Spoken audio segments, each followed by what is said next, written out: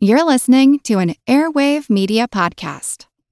Mom deserves the best, and there's no better place to shop for Mother's Day than Whole Foods Market. They're your destination for unbeatable savings, from premium gifts to show-stopping flowers and irresistible desserts. Start by saving 33% with Prime on all body care and candles. Then get a 15-stem bunch of tulips for just $9.99 each with Prime. Round out Mom's menu with festive rosé, irresistible berry chantilly cake, and more special treats. Come celebrate Mother's Day at Whole Foods Market. With Lucky Land Slots, you can get lucky just about anywhere. Dearly beloved, we are gathered here today to... Has anyone seen the bride and groom? Sorry, we're here. We were getting lucky in the limo and we lost track of time. No, Lucky Land Casino, with cash prizes that add up quicker than a guest registry. In that case, I pronounce you lucky. Play for free at LuckyLandSlots.com. Daily bonuses are waiting. No purchase necessary. Void where prohibited by law. 18+. Terms and conditions apply. See website for details. Continuing our look at humans as monsters, we'll be taking a look at the legendary figure of Rasputin, the so-called mad monk of Russian history. Because of the nature of Rasputin's alleged behavior, this episode may not be suitable for children. Rasputin, the Mad Monk, history's man of mystery.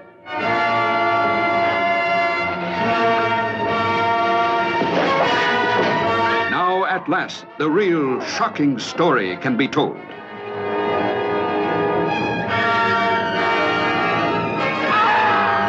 Rasputin, the Mad Monk, goaded by an insane lust to dominate and destroy. His mystic powers and physical strength made him the most dangerous man of his time. It's actually quite unlike anything we've ever seen before. A giant, hairy creature, part ape, part man. In Loch Ness, a 24-mile-long bottomless lake in the Highlands of Scotland, it's a creature known as the Loch Ness Monster.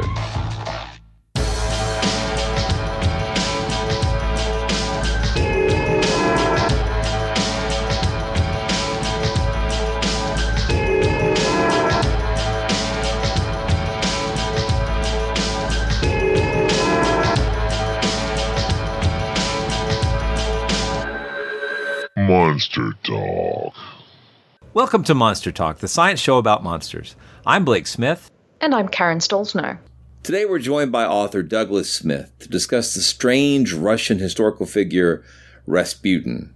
He was a monk, a seer, a healer, and a political player in the dying days of the Russian royal family. Somehow he's become a legend of monstrous proportions, but we're going to peel away some of those layers to get to the truth underneath. Please check out the show notes of this episode at monstertalk.org or at Patreon, where we'll have links to Douglas's book and other helpful information about Rasputin, including a music video for a very catchy song. Monster Talk. Welcome to Monster Talk. Could you give a little introduction to yourself?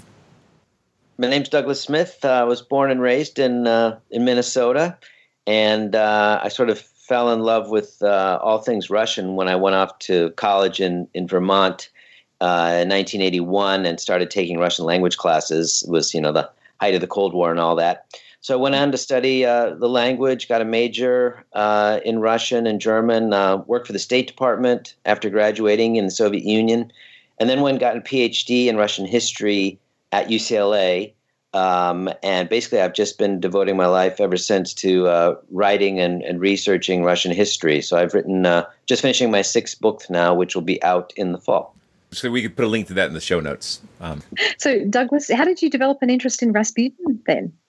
It's funny. I often find that the research for one book will lead to an idea for the next book. And that's basically how I ended up turning to Rasputin as a topic. I have to be honest, I was never one of these people who was long fascinated by him or caught up in all the mythology of Rasputin, but I was working on a book about what happened to the elite of Russian society, the Russian aristocracy, the Russian 1%, if you will, after the revolution of 1917, when this whole class of people was basically destroyed. And for that research, I kind of had to read a lot about the final years of Tsarist Russia, the first, 17 years of the 20th century. And everything I read, I was always stumbling upon Rasputin. And this got my wheels turning a bit, and I started to realize just how important he was for those last years of Romanov Russia, and that his significance was not overblown by popular culture. So I became curious, and I started to read some of the standard biographies of him, and I came away a bit disappointed. They seemed to leave him as some sort of a caricature and not a real, rounded, complex individual. And so that's kind of how I ended up going down the rabbit hole of Rasputin. Great. Yeah. So actually, just a few minutes ago, before coming down here to do this recording, I was talking to my daughter, and she heard me mention his name, and she said, who was Rasputin? And I started to try to explain it, and I said, wait a minute, you could just listen to the episode. But she she mentioned this song, the Rasputin song, and made me stop and listen to that. And somehow, even though the song came out in like 78, I'd never heard it before. So who was Rasputin? Because I guess we have a really big a spectrum of listeners, age-wise and education-wise, and they're all over the world. So if you wanted to, I mostly know him from legend. And I was always very suspicious about the stories I heard, because it was mostly about how hard he was to kill at the end of his life, and kind of always these sort of bigger than life. What a ladies' man he was. Yeah. It's always, yes, exactly. He sounds like almost like a comic book character, and he looked kind of like one. So, but who was he? Well, first of all, I would say it's definitely good to check out that song by Boney M. From the 70s. I actually had not heard that song either before I got started, and people started to always sing it to me, Rah, Rah, Rasputin, lover of the Russian queen. And I was always like, what are you talking about? Rah, Rah, Rasputin, lover of the Russian queen. There was a cat that really was gone. Rah, Rah, Rasputin, Russia's greatest love machine. It was a shame how he carried on. And they said, "You don't know Boney M?" I said, "Oh God, I got to look this up." So yes, it's worth it. It's worth checking it out on YouTube. It's actually a fun song. But Rasputin was a Russian mystic, a Russian peasant holy man, of which there were actually a great many in late 19th and early 20th century Russia. There really were a lot of these sort of holy men who had no religious training, didn't go to seminary, weren't priests, weren't monks, but somehow carried the living spirit of God in them. And they would travel around the country, and people would turn to them for spiritual guidance. And he was one of these figures. And he was so immensely popular over time, and so, to many people, credible and powerful as one of these simple peasant holy men, that he attracted the attention of the aristocratic elite, the upper classes in the capital of St. Petersburg. And they fell in love with him. And members of the royal family then introduced him to the emperor and the empress, to Nicholas and Alexandra. And they were equally taken by him and brought him in and made him one of the closest people that they ever gathered with. So during Rasputin's life, the occult and supernatural were very popular in Imperial Russia. So what were some of the paranormal fads at the time? Things like seances and healing? Yeah, exactly. I came away with the realization that Rasputin was only really possible having lived at this time. Sort of, this from basically 1890 to 1914 or so, with the outbreak of World War I. What is often known as the Silver Age of Russian culture. The elite were fascinated by all forms of mysticism, the occult, and as you said, they would hold seances. They would try to call forth, the spirits of the dead. They believed that they were people who were in touch with other realms of experience beyond the senses of the average. There were, ectoplasmic manifestations, hypnosis, all sorts of things like this were incredibly popular. And Rasputin kind of taps into this mentality, if you will, and people come to project onto him great mystical powers that he necessarily did not even claim to possess, but they wanted to believe that there were people who had these sort of occult powers. And he was very much willing to go along with people's perception of him as someone who was in touch with these larger cryptic forces.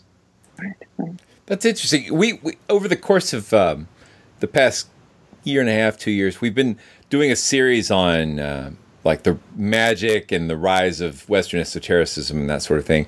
I know spiritualism had started in the mid 1800s, and I know Theosophy had started, I think, in 1870. Were those movements popular in Russia at the time? I mean, was this its own sort of spiritual practice, or was it part of that sort of migrated from America kind of spiritualism? I think to a very large extent, it borrowed from Western habits and cultures and traditions, practices.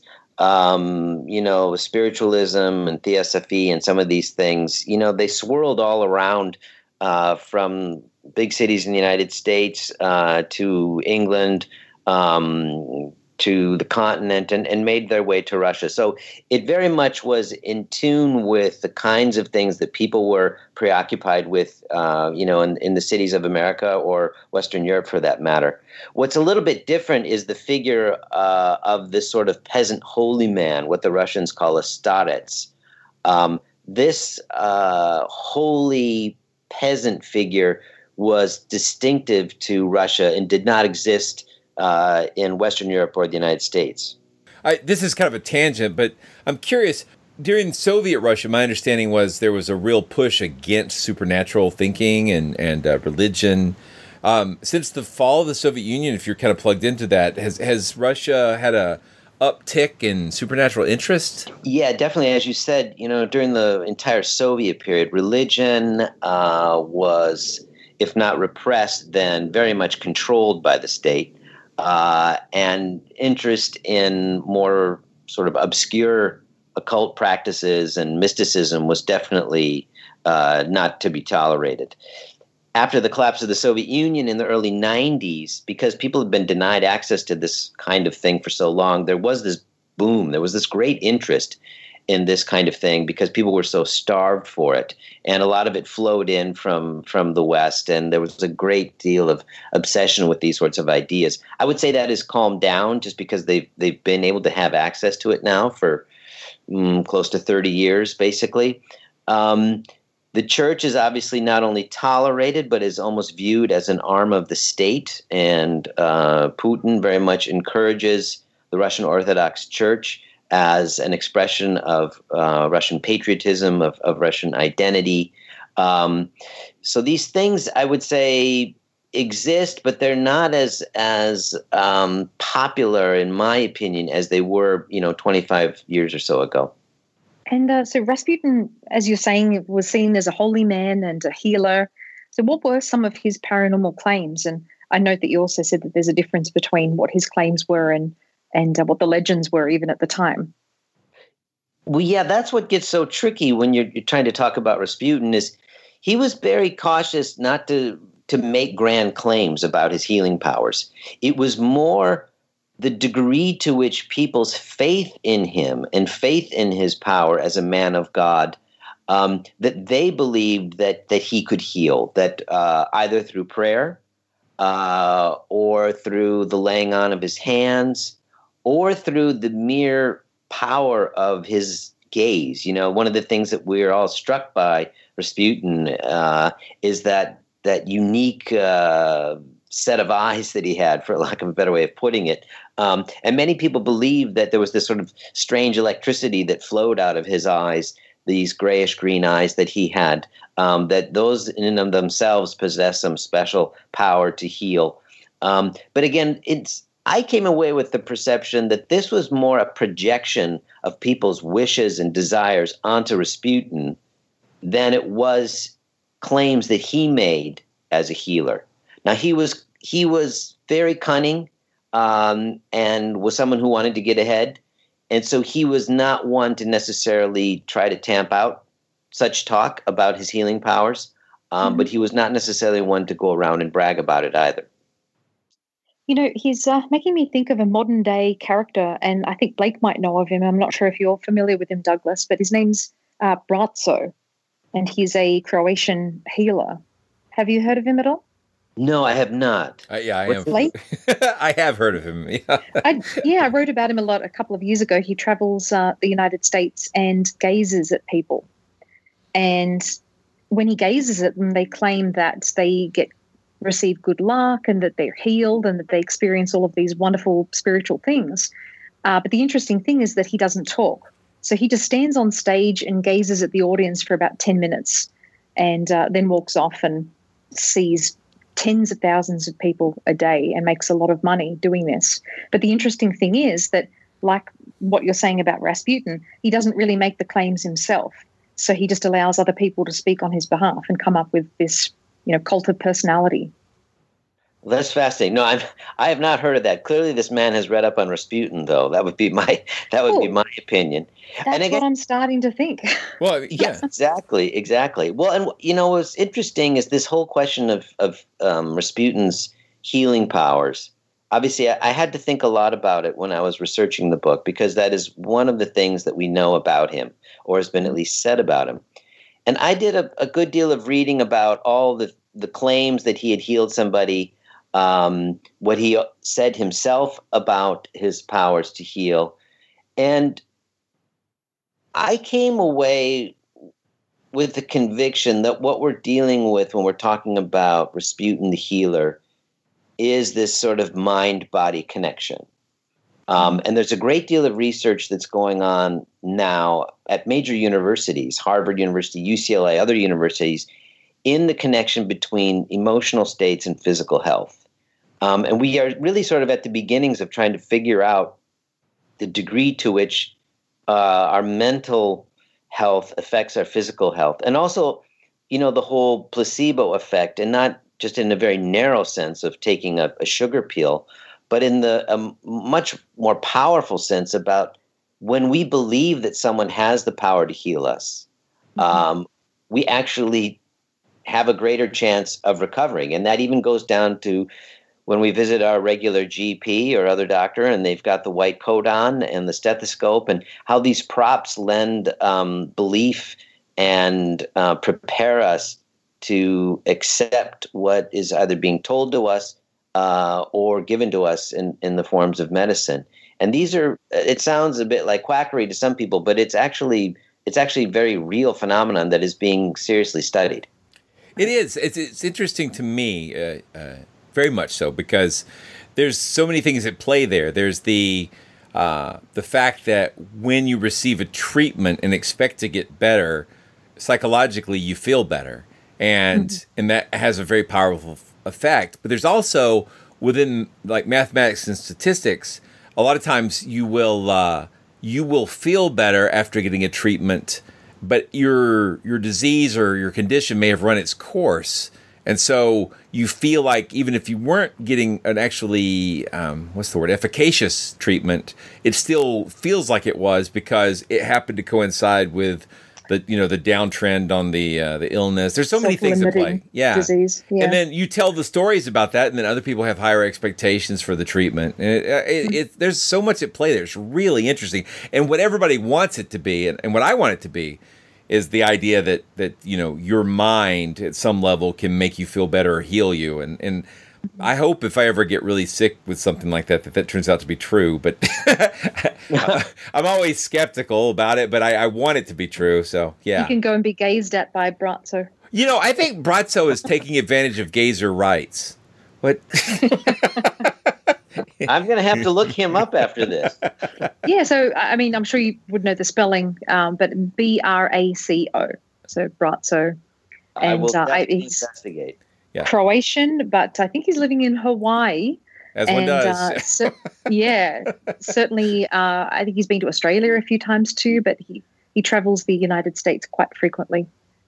Well, and I think there's always going to be a desire, a longing for figures like this. I mean, some people, they go to Western medicine and they don't get healed.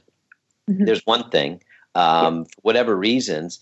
And some people are turned off by traditional organized religion. And so I think there's always going to be interest in different places for figures, like Brazo, whatever, or however you say his name. But I think in Russia, Brazo, I think Russia, in the latter years of the Romanov dynasty, this stuff was boiling. People were really, really keen on the occult, on mysticism, on hermetic sciences, or whatever you want to call them. It was very, very popular. In preparing for this episode, I was watching some documentaries from the BBC, read your article, and did a few other things.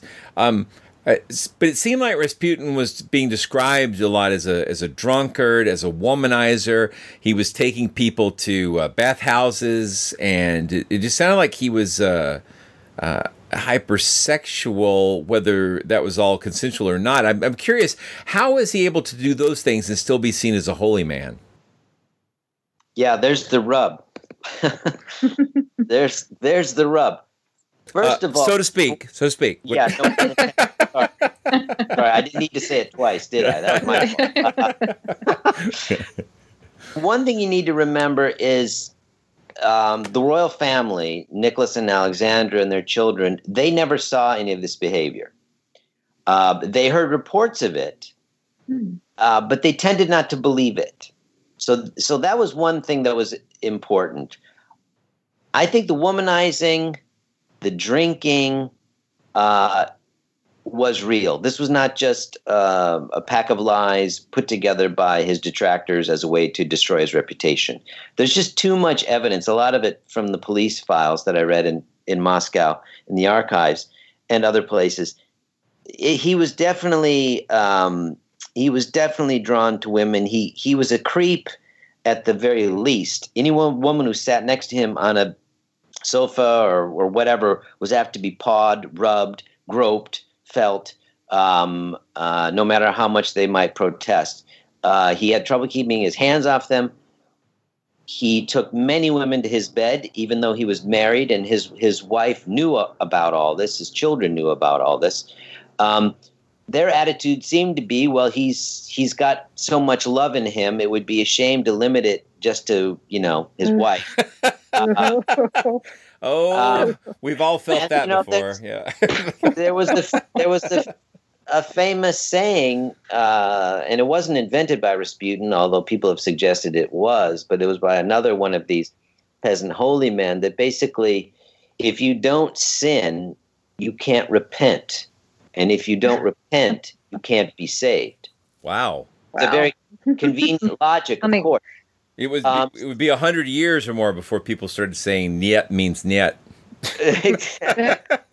Exactly. And I try to take this seriously. Did he rape women? Was there sexual assault? It's very likely there was. I honestly don't know. And, we don't, as historians, we have to go on what the sources allow us. And it's really difficult in this kind of territory. And I try to take it seriously. One thing that's interesting is, despite all the womanizing and despite all the legends and lies and distortions told about him, no one ever came forward saying that they were pregnant with Rasputin's child. There were no, illegitimate children, which is interesting. And that was something that really struck me, which made me then start to wonder, well, maybe the womanizing wasn't on quite the scale we had been led to believe. Possibly. Yeah. But I'm also wondering how women could have been attracted to him. From what I've read, his hygiene was very lacking, and he was unclean and dirty. But I guess, as you're saying, that there might have been some non-consensual stuff going on there as well, or it might have just been women being attracted to his power. Yeah, well, a couple things there. Yeah, that's one of the perceptions, that he was, a dirty, unwashed, smelly peasant. But what's interesting is if you read up on where those notions come from, you see that they were all written by sort of wealthy aristocrat haters, if you will, for lack of a better term. And for them, any peasant was, by definition, dirty, right, smelly, unwashed. So this is very much sort of a class-based attack on him. He, in fact, was going to the bathhouse like several times a week. And kept himself clean, kept his hair clean, kept his nails and hands clean. So that is very much more a projection of an upper class snobism, if you will. I see. Mm-hmm. That said, he was not what we would call conventionally attractive, but and I don't want to go into too many modern day parallels. We've seen many, many instances of rather physically unattractive men flocked by attractive women, and I think that is a question of power ultimately. Right. Yeah, I think who was it? Was it Kissinger that said power is the ultimate aphrodisiac? Mm-hmm. I think it was, but that him or his wife, I forget which one. It's like, well, I was when you said that that most of the aristocracy thought that peasants are revolting. I always remember that joke. It's the Your Highness, the peasants are revolting. Oh yes, and they smell terrible too. Exactly. And that, funny as it is, that is at the base of much of the legends and myths about Rasputin. It was these counts and princesses in the salons in their palaces in Petersburg who were outraged that an uneducated peasant had so much access to the royal palace and had entree into the private life of Nicholas and Alexandra, and they, aristocrats, were being kept out. It drove them nuts. And so they were the ones that often began spreading all these lies and rumors and gossip about Rasputin. Right. Well, I know I've read the legendary version of it, but I want to kind of hear your version because I know you've done a lot of primary source research. How did Rasputin come to be so influential with the Romanov family? I think that's probably why he's famous, right? Is because of his relationship. Yeah. Especially since there were so many holy men who were around at the time. What was it about him? Yeah. Well, it's interesting is you've got to go back a little bit before he appears in Petersburg, in the capital, in the early years of the 20th century. Alexandra, the empress, who was a German, married Nicholas, the heir to the Russian throne.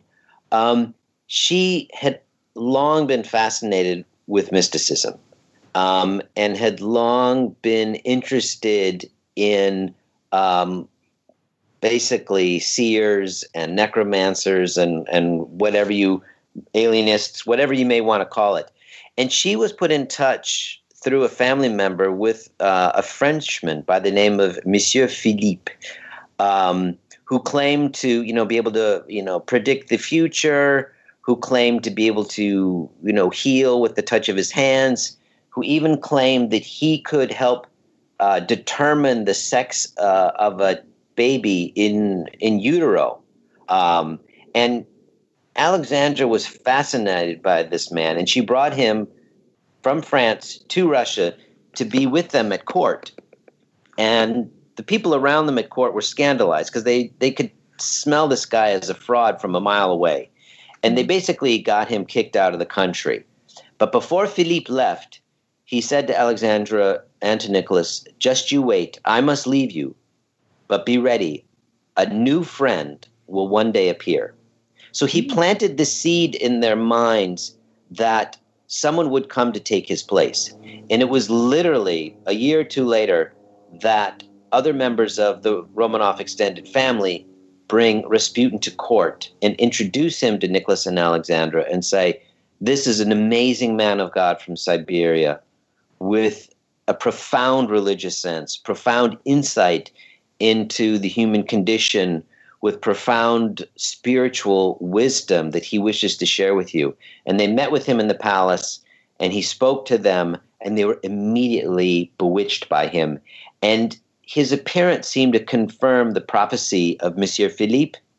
And from that point on, they remained attached to him. So that's interesting. I think Karen and I, when we've done research around this type of topic, we've seen that sort of prophecy / Messiah type thing so many times. And isn't there sort of a built-in mechanism there? So if someone says there's another who is coming and you will know him by this, that, or the other, that any number of people might appear, then everybody's going to be checking them to see if they match up. And like anybody could end up being that person, the first influential person who comes along. Everybody's going to think, oh, that's the Messiah, or that's the one that was prophesied. It's kind of like the Harry Potter. But in the Harry Potter books, there's it could be Harry or it could be Neville, and it's like both of them could fulfill the prophecy. I mean, anybody could fulfill the prophecy. So is that any? I mean, did you notice anything like that where people seem to like find potential other people who could have been, but he ended up winning that sort of contest, or how did that play out? Yeah, there were other sort of holy men around. And there was a bit of competition to win that sort of empty spot that had been left open after Monsieur Philippe was forced to go back to France. And one of the arguments is that the various factions at the royal court were each trying to find their guy, right? Mm-hmm. And introduce their guy to Nicholas and Alexandra in the hope that if their holy man won out, they would then create a bond with Nicholas and Alexandra and gain an influence and power at the court. But this doesn't happen with Rasputin. He's too smart. He's too independent.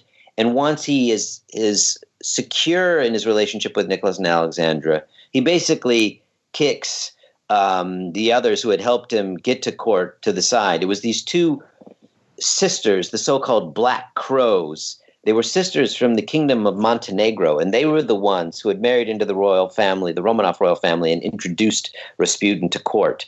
And then after he basically didn't need their help anymore, they lost control over him, and they too then start to spread rumor and gossip about him once they realize that he won't play the role of their puppet.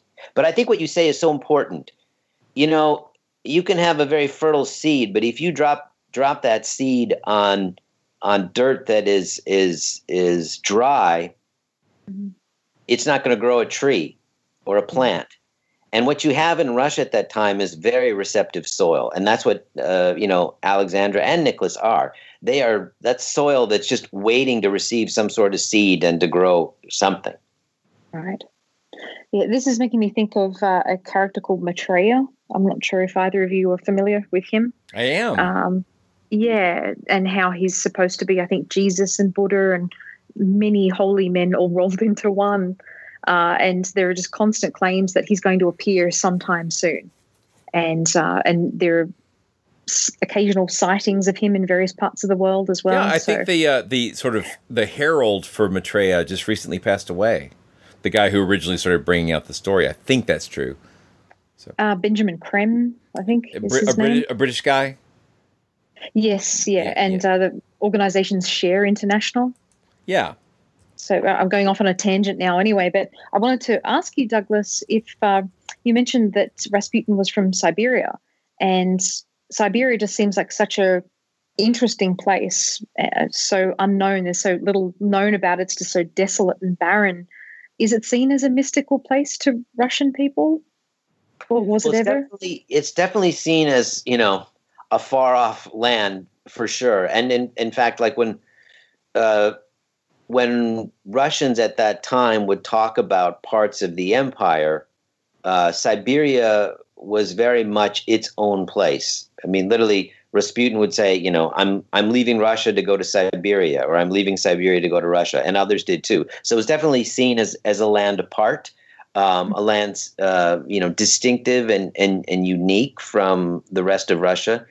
And it is, I've obviously been to his village where he was born and spent time there, Pokrovskaya, in western Siberia, and I've been in various parts of Siberia over the decades, working and studying and traveling and things. I mean, it's quite beautiful. Beautiful forests and mighty rivers and lakes, and it's a really it's an amazing landscape. But it definitely seems like completely a world away from the cities of Moscow or Petersburg in European Russia. Mm-hmm. And it's also important in that Siberia never had serfdom.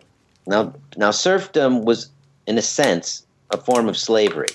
And Western Russia, European Russia, the traditional heart of Russia, for hundreds and hundreds of years, the peasants were serfs. They were basically slaves.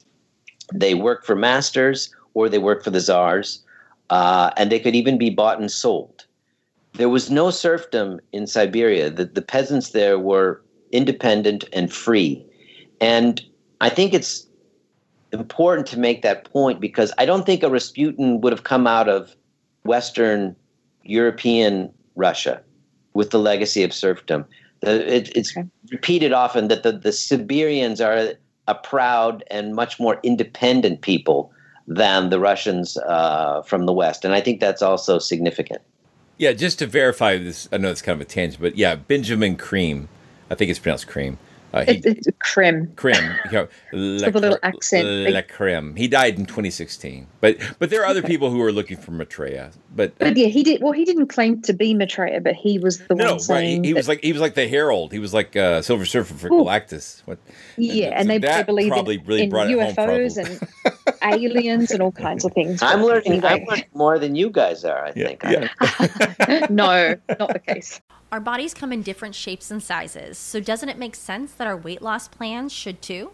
That's the beauty of Noom. They build a personal plan that factors in dietary restrictions, medical issues, and other personal needs so your plan works for you. Noom doesn't restrict or shame when you want to treat yourself. Their flexible program focuses on progress instead of perfection. You don't have to give up carbs or anything. And with their daily lessons, you can learn something new about your food choices every day. After just a few days of using the app, I learned how to recognize cues for overeating and how to choose the right foods to feel full. Stay focused on what's important to you with Noom's psychology and biology-based approach. Sign up for your trial today at Noom.com. That's NOOM.com. And check out Noom's first ever cookbook, The Noom Kitchen, for 100 healthy and delicious recipes to promote better living. Available to buy now wherever books are sold. Hello, I'm Paul Giamatti. And I'm Stephen Asma. Each week on Chinwag, we dig into the weird topics you wonder about, that you care about. The stuff none of us are totally sure of, like the Bermuda Triangle, Mothman, consciousness, philosophy, UFOs, ghosts, or, say, Bigfoot. So who's to say that there's not alien species that are Sasquatch? Like I'd seen a ghost, and I would hear something walking and breathing. Maybe every path is right. I will accept as a premise that every path is right. That is a face on Mars. Eyes, nose. It kind of looked like Wilson, the volleyball. Some people enjoy the waves or whatever crashing, and I enjoy listening to a quantum physics audiobook. I do think there are many things in the world that we just don't understand and probably won't understand. That's our whole show. So join us every Wednesday on all major podcast platforms and find us on Instagram, TikTok, and Twitter at ChinwagPod and Wagon. Well, but so it's so interesting though because I think Rasputin as a real person somehow accrued all these myths about him. I mean, he seemed to be like a piece of gum that you drop on the floor. It's like if myths are pieces of dust or hair, they just keep sticking to him. Just like that. Can we talk a little bit about what your book reveals around that? I don't want to spoil it because I know it's a huge book and people will want to check it out. But can you talk about some of the major ones? Maybe in chronological order because I know I want to talk about his death, but some of the other stuff about him being a spy or his prophecies, that sort of stuff. Yeah, the myths go on and on and on, and it was a devilishly difficult job trying to untangle them all, and then to figure out where they started and who started them. And there are myths that when he was young that he was a bedwetter, that he was a horse thief, which to our perspective doesn't seem all that terrible, but was a pretty awful thing to say about a Russian peasant in those days. Right. There were all sorts of obviously claims about his sexuality and his womanizing and that sort of thing. And then as he gains greater notoriety, and especially as it becomes clear to most Russians of his profound connections with Nicholas and Alexandra, then the myths begin to change a bit. And it's less important, his drinking and his womanizing and his wild dancing at parties.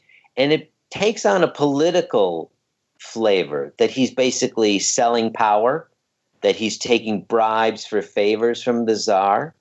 And then after World War I breaks out in 1914, then the rumors also start to turn on the conduct of the war against Germany and Austria, and whether or not Rasputin is a spy and is in fact helping Russia's enemies, thus keeping Russia from winning the war. And these become hugely important bits of the Rasputin legend and mythology that become to define him in the later years of his life.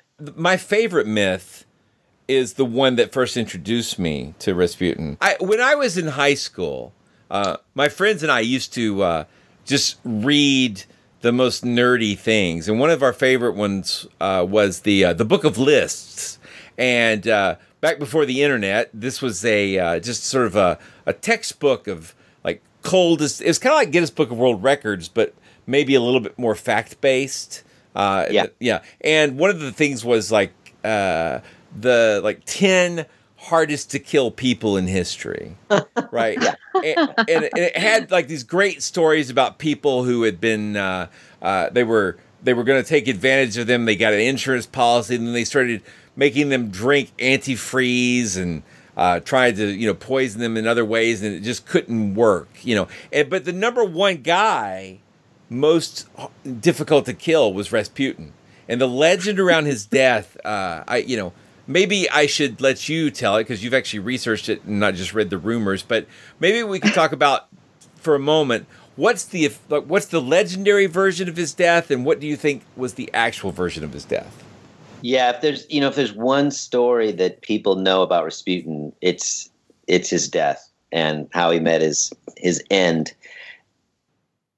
The version that most people are familiar with, and it has various additions and subtractions depending on where they picked it up, is that Rasputin was invited to a fake party in the St. Petersburg mansion of Prince Felix Yusupov, who was one of the richest men in Russia at the time.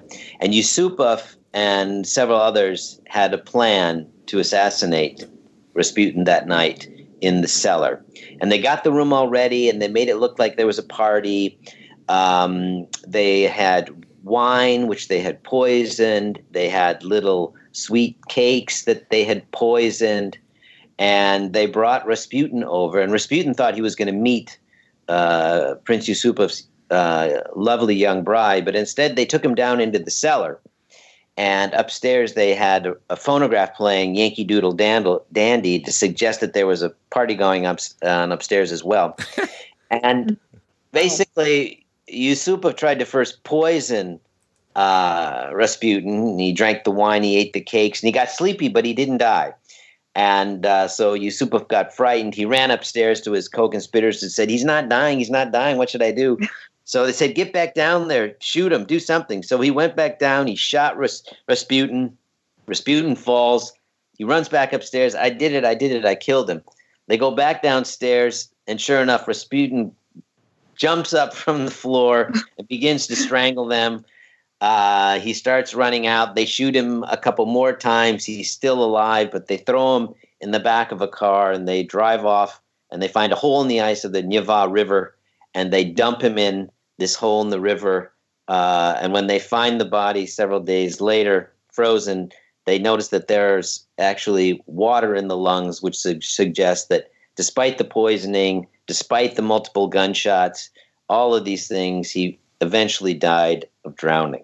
Now, it's an amazing story, and it's told in Prince Yusupov's memoirs, which he wrote in multiple editions. And with each edition, the murder story gets more gruesome and more gothic and more unbelievable.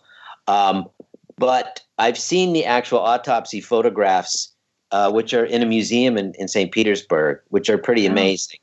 And it's very clear what really happened to Rasputin, which is not as lurid and exciting. But basically, they did indeed lure him to the Yusupov palace, claiming that they were going to introduce him to Yusupov's wife at a party. Mm-hmm. But basically, they shot him 3 times, and you can see the bullet wounds on the body, once through the back, once through the front of the torso.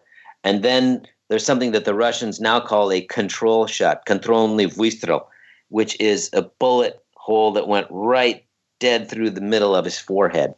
And it seems most likely that he was shot while in the cellar and somehow managed to get out a side door, which is about halfway up the stairs, and was trying to escape bleeding through a little courtyard out into the main street. And that's when Yusupov and the others caught up with him, turned him over on his back, and plugged him with one final shot. And then they wrapped him up in some fabric, did drive him out and dump him into an icy hole in Neva River. But in fact, the autopsy showed that there was no water in his lungs. Thus, he was already dead by the time his body hit the water. Wow, sounds like kind of a mob hit. It's like a mob hit. You know, the thing is Yusupov, who wrote his memoirs, basically lies on every page. But there's one point in his memoirs where he's actually honest, and he refers to what they did that night as a cowardly act. And that's just what it was. It was basically a cold-blooded murder. They killed an innocent man, unarmed innocent man, for all sorts of bizarre and unjustifiable reasons. They thought that by killing Rasputin, who they thought was an evil spy helping Germany in the war, that somehow they would save Russia and save the dynasty. But in fact, by killing Rasputin, they sped up the forces of anarchy, which then leads to the downfall of the Romanovs only a few months later in February of 1917. So in fact, you could almost see the murder of Rasputin as the first act of the Russian Revolution. Well, could you talk about that? I mean, how did Rasputin's reputation affect the Romanovs' reputation? Like, it seemed like they were sort of tied together pretty deeply. Exactly. He had very much tarnished their reputation, and the country came to believe all the lies about Rasputin as some sort of a German agent. And they also believed that he was working with Alexandra, who, if you remember, was born in Germany, that she too was working against Russia, was in fact going behind the back of her husband, the Emperor Nicholas, and that she and Rasputin had somehow become the secret powers behind the throne, and they were selling out Russia and sending military secrets off to the Kaiser in Berlin. And so as Rasputin's evil reputation grows, it undermines the legitimacy of the Romanov dynasty and very much helps to speed the demise of the Romanovs after 300 years on the throne and helps to lead to the revolution. But it was also the fact that a man like Yusupov was able to kill Rasputin and wasn't really punished, showed just how weak Nicholas as a ruler was. Because a strong ruler would have punished Yusupov and the others severely, because this was the one man that the Romanovs called and considered their friend. And here were these people that murdered the friend of Nicholas and Alexandra and basically paid no real price for it, which suggested to everyone just how weak the Romanovs were. Right. And I'd read too that the Tsar's mother and the Russian Orthodox priests had celebrated his death. Is that true? Were there a lot of people who wanted him dead? Yeah, that's what's so disturbing is you do have church figures. You have, bishops and priests basically wanting to practically hold celebration services in their churches for the murder of Rasputin. And, there were members of the royal family who were glad to see Rasputin done away with. There was very few of them who realized, A, that the murder was wrong, and B, that in fact it would have bad political consequences. Well, the nice thing is that after the death of Rasputin, that Germany and Russia would never be at war again. And that's the joke. I was going to say, now hold on a second. Yeah, that was it. That doesn't sound right to me. Yeah. Yeah, no, they've had a few other issues over time. Yeah, just a few tiny tiffs. Well, in retrospect, now that you've got this sort of broad historical view of Rasputin and looked back at these sources, do you have any feel for why there were so many myths and rumors around Rasputin? I think much of the reason for all the mythology was, for many critics of the Romanovs, he was a perfect weapon. In the sense that this was sort of, if you will, one of the early moments of fake news. And I don't like that expression, fake news, personally, but you do get people using Rasputin as a way to tarnish the image of the regime. People who wanted to bring the Romanovs down looked at Rasputin and looked at the degree to which he had been embraced by the Romanovs as a gift. So by telling all sorts of outlandish stories about Rasputin, they were in essence telling stories about the nature of the Romanov regime, which became a way of undermining its legitimacy. And I think that is crucial to understanding why Rasputin becomes such a phenomenon. We want to look for the answers in his own unique character and personality, and he was unique and distinctive, but nothing like the legends would tell you. The legends were very much a product of a political struggle, of the cultural climate of Russia at the turn of the century. Well, that leads to a really interesting question for me is how media savvy was Rasputin? Did he do interviews, or did he talk to journalists, or is everything we know just the result of legends and other things written about him? Well, that's a great question, because it's only in the early years of the 20th century that Russia gets a relatively free press. And censorship is relaxed. And so you get this explosion of newspapers. And what do editors worry about and newspaper owners worry about? And that's selling papers. They got to make money. And these folks fairly quickly realized that papers that have stories about Rasputin in them sell. And this is a way to make money. So they'll write anything about Rasputin. They don't care if it has an ounce of truth in it. As long as it'll move newspapers, they're willing to write it. And he's, in fact, at times being hounded by paparazzi who want to take his picture and put it in the paper.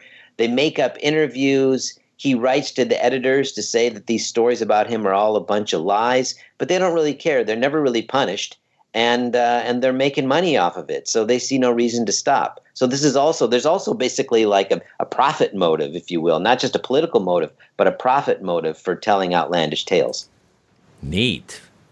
And you were saying that his family were in the background, his wife and children. What ended up happening to them? Do we know anything about them? Yeah, the story of his family is actually really, really fascinating. He had a wife and 3 children. Under the Soviets, his wife and his son are basically sent off to a prison labor camp. And that's basically the end of them. His younger daughter dies in Moscow, most likely of some sort of disease, although some people want to insist that she was somehow poisoned. But the most interesting of the 3 children was a daughter named Matryona, who also went by the name Maria, who ends up escaping Russia and makes her way to the West. And she ends up in places like Berlin and Paris as a cabaret performer, as an animal trainer, as a dancer. And she basically tries to earn a living by, being the daughter of Rasputin. And so she performs around Europe, and then eventually she comes to the United States and ends up performing in circuses in the United States as an animal trainer, until while she was preparing for one performance in Indiana, I think this was in the 1930s, she was mauled by a bear, ends up in the hospital, and then eventually makes her way to Los Angeles and spends the rest of her life living quietly in the LA area. And in fact, if you're one of these people like I am who's obsessed with finding the graves of people, she's buried now in a large cemetery right near Koreatown off Venice Boulevard in L.A. Small little headstone that says Maria Rasputin and has the dates. I think she died in 1977 or 78. So yeah, her story is really remarkable. She wrote her memoirs a few times, and she warrants a book on her own. Definitely. Wow. Yeah. She was, I did read about her just a bit and saw that she was at least somewhat tied to the legend of Anastasia and the idea that maybe she had survived. Yeah, well, some people can't let that one go, you know. No, they all died. No one wants to believe me. Yeah, no, I believe you. We do. Didn't they actually find the DNA evidence of the corpses? I mean, I think that was pretty definitive, wasn't it? It's quite definitive. Yeah. The Russian Orthodox Church is still arguing over 2 sets of remains, but all the scientists have put this to rest. That they all died that night in the summer of 1918 in Yekaterinburg in the basement, which is also an interesting parallel I touch on the book. Is Rasputin is killed in a cellar in the middle of the night as if to hide what is being done to him, and that's exactly what happens to the Romanovs 2 years later. They too are killed in the middle of the night in a basement, as if the murderers knew what they were doing was wrong and they wanted to hide it. Wow. This is kind of the horror film ending, right? Yeah. Exactly. Didn't you write in the book that they were clutching Rasputin amulets or some kind of medals from him? Well, yeah, they weren't clutching them, but several of the daughters.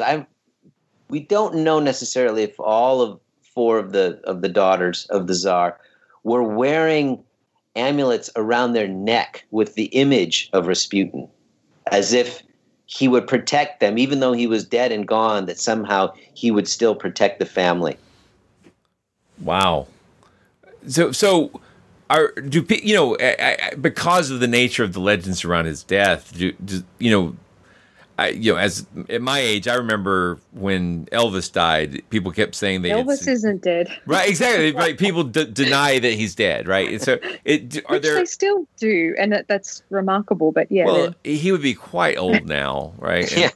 And I'm not trying to say he's still alive. Rasputin would be older. Right, he would be, and his Elvis. I mean, would he really be able to resist making new material? I don't think so. So, but Elvis aside, were there legends about Rasputin still being alive, or? It's interesting. There weren't really a lot of Rasputin sightings. He was buried out near the Tsar's summer palace of Tsarskoye Selo outside the capital, and then after the fall of the Romanovs, they discovered his body, and it was dug up. Was brought back into the capital, and then late one night it was driven out of the city, and to this day we don't know what happened to it. It was most likely brought to a polytechnic institute that had massive furnaces, and was dumped in one of the furnaces, and that was the end of the body. There are other stories that it was burned out in a forest and things like that, but no one is ever going to find any trace of Rasputin, and no one really claimed that he continued to walk the face of the earth. Okay. They were kind of ready to be done with him. Right, but they did probably shoot him and poison him a few more times just to be sure, right? That is possible. So you speak Russian, and that doesn't really make you necessarily an expert on etymology, but I'm curious. The name Rasputin, I can't help but notice that the latter part of it is spelled kind of like Vladimir Putin's name. Are those names related in any way, or is it just a coincidence? It's just coincidence. There's no, genealogical connection between Vladimir Putin and Grigory Rasputin, as you'd say their names in Russian.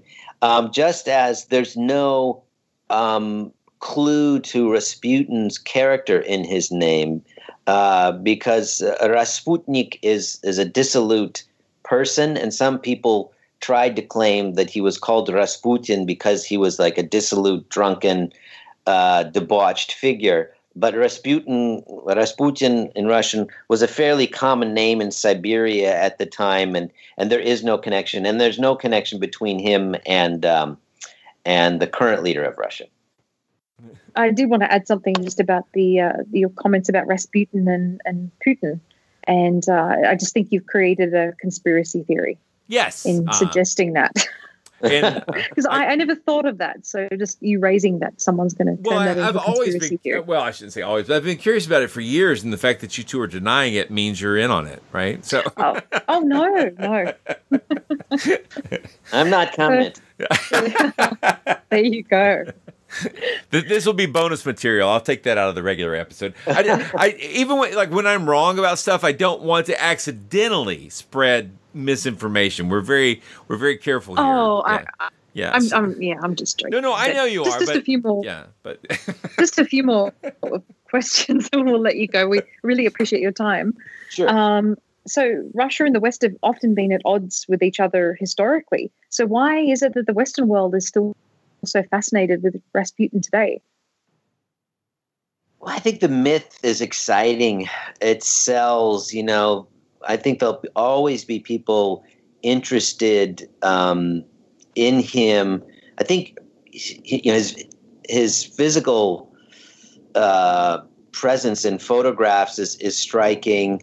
There's something alluring about the idea of someone coming from so low on the social hierarchy and ascending so high. I mean, I think I mentioned something in the book in the beginning about it. It's sort of like a dark fairy tale, If you were to sort of step back and someone were to tell you the story of Rasputin's life arc, you'd say this never could happen.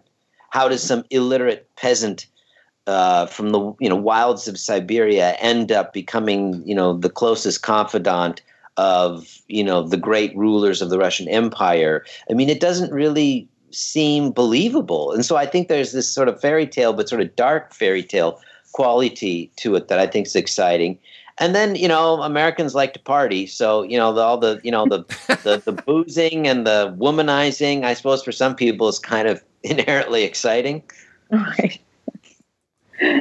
Yeah, for sure. And he had an epic beard too for the hipsters out there. He had the epic beard, yeah. The eyes. I think on a certain level too, people like easy explanations to complicated phenomena. That's a fact. Yeah. It's easy to say, well, the Romanovs fell all because of Rasputin, right? And Russia, collapsed all because of this one crazed holy man, when it obviously was infinitely more complex. But we grasp, maybe all of us on some level, we grasp toward these simpler explanations. And in a figure like Rasputin, you can explain away so many things that are infinitely more complicated. Mm-hmm. Absolutely. Well, thank you so much, Douglas, for spending time with us talking about this interesting character. And we'll obviously... Yeah, this has been fascinating. Yeah. My pleasure. We'll put links to that book and your other stuff in the show notes and anything else you want us to pay special attention to. But we try to ask all our guests, especially on their first appearance, what is your favorite monster? And monster could be anything that you define as a monster. My favorite monster? Yeah. Oh. Well, I had a couple of teachers in elementary school, but I don't know. I don't know if they're cool. They were pretty scary. There's one figure that has always intrigued me and kind of played on my nerves. I don't know if he's technically a monster, though, but it's got to be the Headless Horseman from Legend of Sleeping Hollow. Oh, that's a good one. Yeah. Yeah. I always, as a kid, reading the book and then watching, I think, a cheesy cartoon version of it in the 70s, it terrified me. And I think there's something for me about this, the idea that I find more frightening is that humans are more dangerous and more likely to get you than any boogeyman or Yeti or Bigfoot. And so I'm more terrified by monsters that are actually human.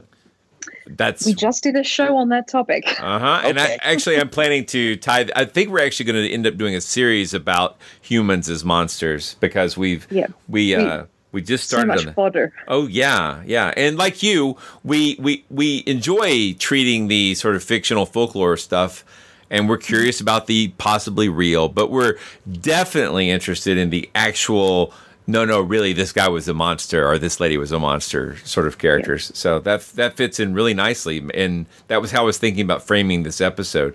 Although, while he sounds like he was sexually a monster, it sounds like a lot of the reputation of Rasputin was sort of crafted posthumously, or at least during his life. I mean, he was misunderstood. He was vilified in ways. So definitely. So yeah, definitely. I mean, I think calling Rasputin a monster is going too far. Yeah. But if you only took the legendary view of him, like if you didn't actually dig in and find out what the facts were, what about then? What do you still think he's not a monster at that point? Well, if you want to go with the myth, he's a monster. And in fact, I found a bizarre black and white photograph that was for sale on eBay when I was doing my research, and I'd get bored and I'd look for Rasputin memorabilia on eBay. And there was some museum in Germany, and I think it might have been East Germany. It was a wax figure museum, and it had one room that was, history's most evil characters. Yeah. And there they had, like several Nazis, and then they had Rasputin. Wow. And I'm thinking, come on, that's not fair. Yeah, that's not even the same kind of class of evil, is it? No. Yeah. But some people want to equate Rasputin with Hitler or Himmler or something, and obviously that's where you lose me. Yeah, no, actually, the BBC did a series on like the wickedest people, and they did Aleister Crowley, John Dee, and Rasputin, and I can't remember who the fourth one was, but yeah, it was along those lines. But yeah, it was sort of mystical people, not necessarily serial killer. It wasn't Stalin or Hitler. It was just like people who were considered sort of dark at this sort of meta level, right? It's sort of this sort of folklore level or legendary type thing, and those are the more interesting from a creepy at night kind of thing, but they're not the ones you're going to put you in a grave, right? Yeah. No. Yeah, and as you say, it's the real human monsters who you really should be wary of, not the ones who are, have dark stories about them but little to back it up. So. Yeah, definitely. Well, definitely. Douglas, by the way, I should have mentioned, as far as I know, we're not related. Oh, yeah, I was going to joke about that at the start, yeah. There's a lot of us out there. There are. Yeah. I blame my grandfather, but no. Yeah. But thank you so much for digging into this to try to get to the root of it, and B, for taking the time to talk to our listeners. And we really it was very enjoyable. Yeah, very much so. Yeah. My pleasure. Enjoyed it. So, myths we'll have to have you back on about something else. You've written 8 books. Well, not 8, no, 6. I've got a new book coming out in the fall that actually, it's I don't want to call them monsters. These were people pushed to the extremes that led them to do what we would consider monstrous acts and crimes. I've just finished this book. It's called The Russian Job. It'll be out, as I said, in the fall. And it tells the story of this horrible famine that hit Russia in the early 1920s. One of the worst famines in world history.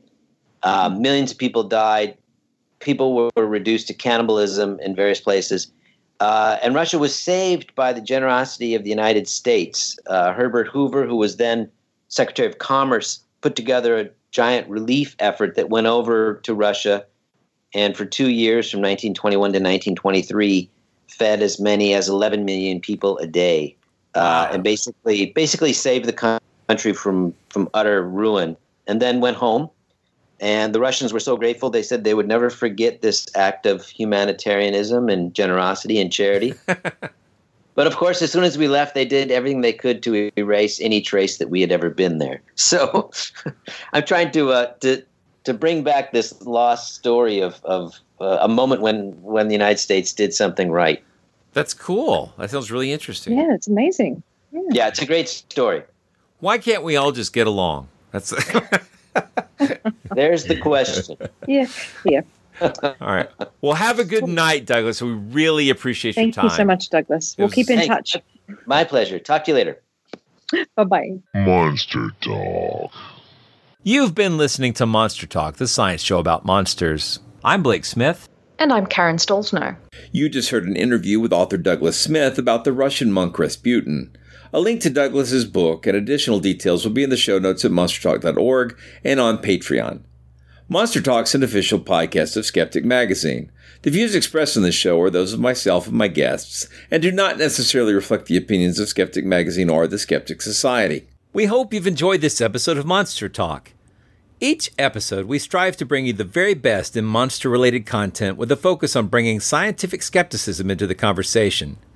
If you enjoy Monster Talk, we now have a variety of ways to support the show, all with convenient links at monstertalk.org/support. That's monstertalk.org/support. We have links there to our Patreon page as well as a donation button.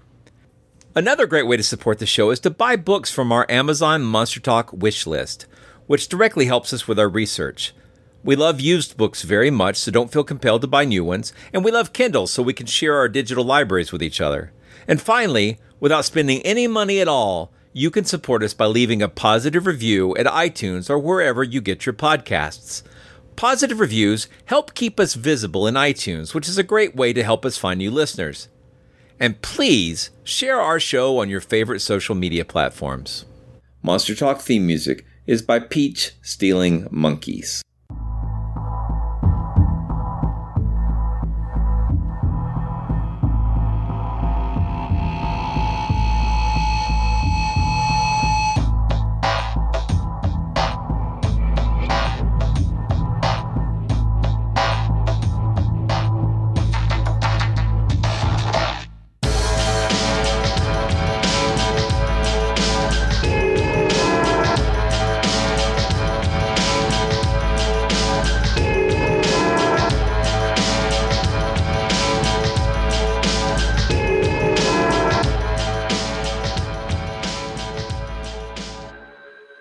Did you know that you can now subscribe to Skeptic Magazine digitally? Just grab our free Skeptic Magazine app, currently compatible with iOS, Android, PC, Mac, Kindle Fire HD, and BlackBerry Playbook. Head over to skeptic.com/magazine/app to find out more and download more of your favorite Skeptic content.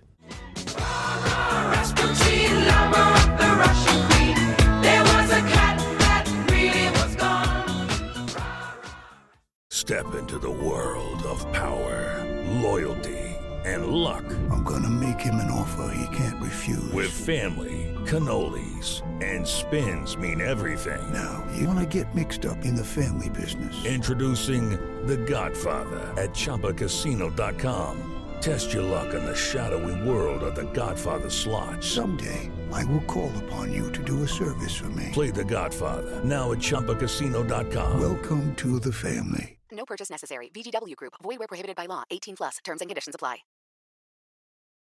As a longtime foreign correspondent, I've worked in lots of places, but nowhere as important to the world as China. I'm Jane Perlez, former Beijing bureau chief for the New York Times. Join me on my new podcast, Face Off, U.S. versus China, where I'll take you behind the scenes in the tumultuous U.S.-China relationship. Find Face Off wherever you get your podcasts.